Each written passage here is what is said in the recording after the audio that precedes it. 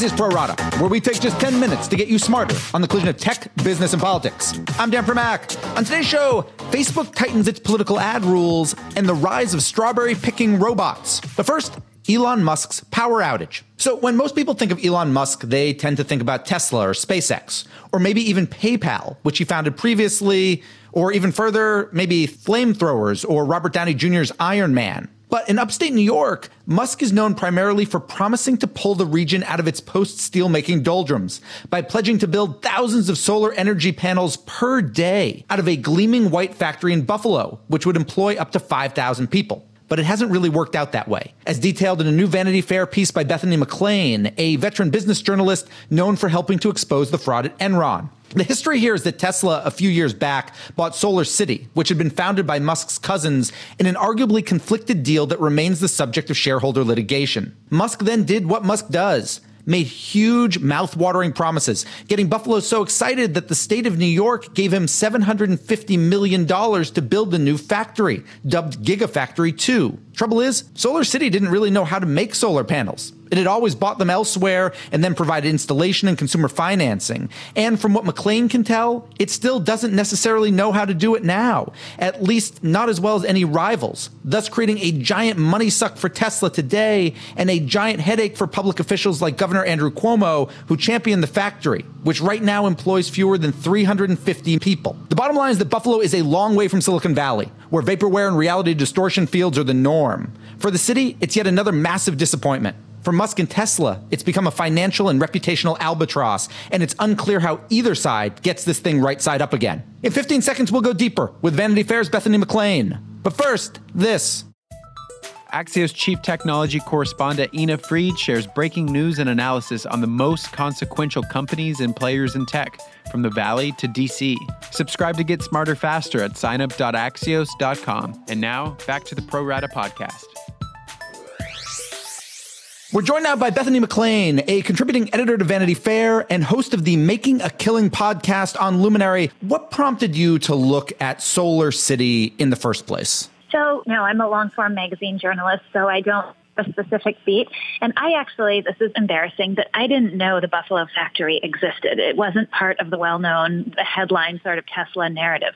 And so when a source told me about it and said I should take a closer look at what was going on in Buffalo, I thought it was interesting and perhaps could tell a broader story about Musk and Tesla. Elon Musk obviously isn't a stranger to capital-intensive, hardware-focused tech businesses. I mean, this is a guy whose other companies make cars and rocket ships. Why, from your perspective, has Solar City proven so much more complicated? Is it about the financing piece or the technology piece? Well, I don't think there ever was a technology piece, and I think that's part of the problem. The company started by assembling solar roofs made from other people's products. So their belief was they could do it faster and cheaper by taking over the entire process and financing the roofs up front. But it was a financial engineering play. It wasn't a real engineering play. The only technology they ever had was when Solar City bought this company called Solevo that was the original tenant in the Buffalo factory. And that technology didn't prove out, turned out not to be worth what they had paid. So they never had any technology.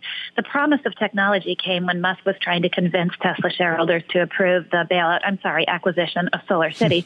And he rolled out this thing called the solar roof. And that was the first real promise of technology. You talk in the piece about how, you mentioned somebody who had paid $2,000 for a solar roof and never showed up. And outside of kind of relentless tweeting at Musk, he couldn't even get his money back. Does the solar roof exist in any form right now? Can I buy one? Well, you can sign up to get one. That's a different thing. How the install goes and whether the product works or not is a matter of hot debate. Elon Musk says, he tweeted earlier that they were ramping up and there were going to be lots of installations. I think he said 1,000 a week by the end of 2019. He's made promises about where a solar roof would go in the past, and they haven't shaken out yet. But this is a huge point of contention between bulls and bears. Is there actually a solar roof? Will there ever be a solar roof? Or is it the Solar City version of vaporware? I don't know what you'd call it, sunware, vaporware? I think vaporware. Something like that. Magnetic wear? I don't know. That works. I'm wondering, when you look, Tesla is, I think, the most shorted stock on Wall Street, obviously has a lot of bears and a lot of bulls. From your perspective, when you look at it, how much of kind of the albatross around Tesla's neck is Solar City? Obviously, Tesla itself has some problems just in the car making, but is Solar City really the thing that's bringing cash flow down there? I think SolarCity has been a problem. I think it has reduced the cash flow there and it has increased the debt. I think it is an albatross around Tesla's neck. That said, if Tesla gets it all together and starts rolling off production lines, beautifully made cars that are $30,000 and do everything Musk has promised, and they've got an autonomous taxi fleet ready to go by next year or whenever he said it would be, SolarCity is going to be a blip in the narrative. It won't end up mattering.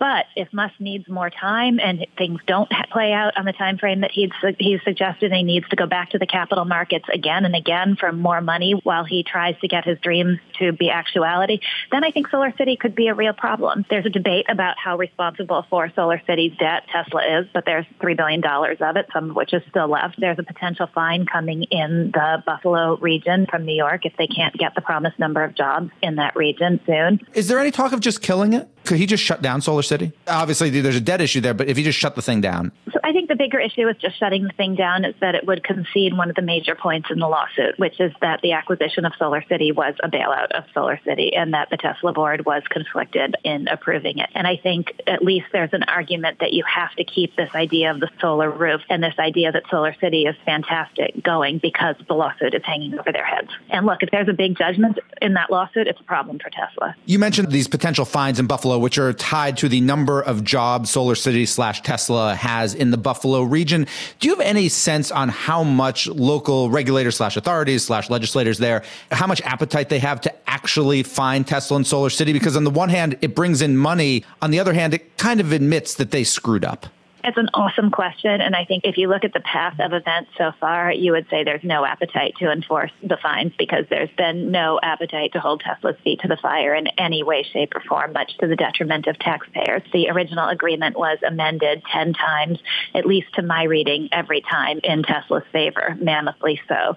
And the taxpayers in New York didn't get anything in exchange for those amendments. And thus far, there seems to have been very little appetite to hold Tesla's feet to the fire in any way. So you're right. They could just allow Tesla to skate away from this unless there's public attention on it, and then maybe they'll care. Bethany, since this piece came out about a week ago, I think, what's been the reaction you've gotten? And I'm going to probably ask you to segment that a little bit into kind of the Tesla folks on social media who are legion, and then maybe also folks in Buffalo who are less public. Oh, man. I did not anticipate this because in some ways, look, some of the breaking news on this has been covered really well by the local press in Buffalo. And I sort of thought my piece was a good magazine context piece. I wasn't sure. I didn't expect the furor that it would generate. And look, Tesla's, as you say, it's a religious war between the believers and the doubters. And it's like any religious war in history. And those who get in the middle of it, well, you just better watch out or you might find yourself beheaded, burned at the stake, whatever it is. So that's been interesting. I have heard, though, calmly and quietly from people in Buffalo, as well as other people, as well as other former SolarCity people saying, thank you so much for taking a look at this and for telling our side of the story. Bethany, thank you so much for joining us today. That was Bethany McLean, a contributing editor of Vanity Fair and host of the Making a Killing podcast on Luminary. If you listen to it, she will make a killing off the podcast. Thanks again for joining us. Thank you for having me. My final two, right after this.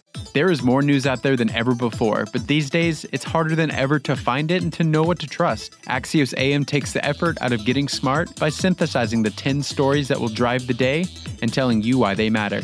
Subscribe at signup.axios.com. And now, back to the Pro Rata podcast.